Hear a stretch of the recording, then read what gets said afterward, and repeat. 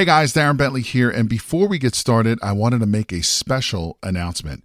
We have officially opened registration for the Private Money Conference, which is a 3-day live event where you will learn directly from Jay and his team how to raise thousands of dollars in private money to fund all of your real estate deals. Now, in today's changing market, more and more people are losing out to other investors because most of those investors have the cash to fund these deals. Did you know that you are missing out on 87% of the real estate deals out there because you don't have access to private money? Sadly, most real estate investors don't even know this is the reason why they continue to lose deal after deal. And with everything that's happening in the market today, you absolutely need every advantage available to you. And having access to unlimited amounts of private money is your big advantage. So to register for this live event, head over to jayconner.com/event. Again, that is jayconner.com, jayconner.com/event, where you will be able to lock in your seat for this live in-person 3-day event, which takes place June 12th, 13th, and the 14th in beautiful North Carolina. But you got to be fast because there are a limited number of seats, and when they are gone, they're gone. So again, to take advantage of this incredible event and to learn how to raise all the private money you'll ever need directly from Jay Conner and his team, head over to jayconner.com/event. Again, that is jayconner.com, jayconner.com/event. Now let's get into today's episode.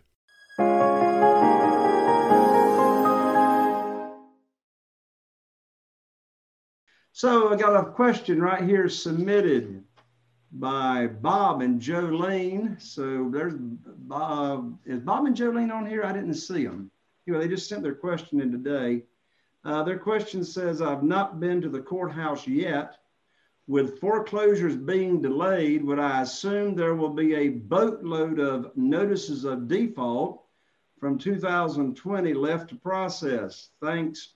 Oh, this isn't Bob and Jolene. I'm sorry. I can't even read. This is Rick Meyer. Where's Rick? Is Rick on here? There's Rick. Rick's waving his hands. I don't know why they got Bob and Jolene's name written down here. This is from you. Thanks, Rick Meyer. P.S. I love these Wednesday meetings. Rick, isn't it nice to be connected at least by Zoom while this is going on? So unmute yourself there, Rick, so you can talk with me. I'm going to answer your question right now. So yes, Rick, it's down there at the bottom somewhere where it says all the way to the left, unmute. You have to click on mute and that'll unmute yourself. But anyway, if you can't unmute yourself, don't worry. Yes, you are correct, Rick. Yes, you do not have to assume. There is a boatload of foreclosures and notices of default that are going to be opening up. So I'm going to tell you all my crystal ball, okay? My crystal ball says that, first of all, you got 2 categories of foreclosures that are going to be opening up. The first set are those that were already behind on payments or in foreclosure a year ago, as in March 2020. Well, you'll recall in March of 2020, that's when the government stepped in for the first time and had the lenders put a stay on foreclosures. Well, my crystal ball says is that year is now up, and the mortgage companies cannot afford to be on standstill and not moving forward with the foreclosure process. I do not believe the government is going to extend those the stay on foreclosures from a year ago. Those people are going to start getting behind now. And within a very few short months, those foreclosures will be moving forward to the process. So that's going to be a huge opportunity to help a bunch of people. You want to be prepared to fund those deals subject to the existing note, but you're going to need some private money to bring the back payments current. Then you've got all those other people, Rick, that will go into foreclosure. This is a separate category. They will go into foreclosure because of COVID making them lose their job. and they're unemployed and they've gotten behind.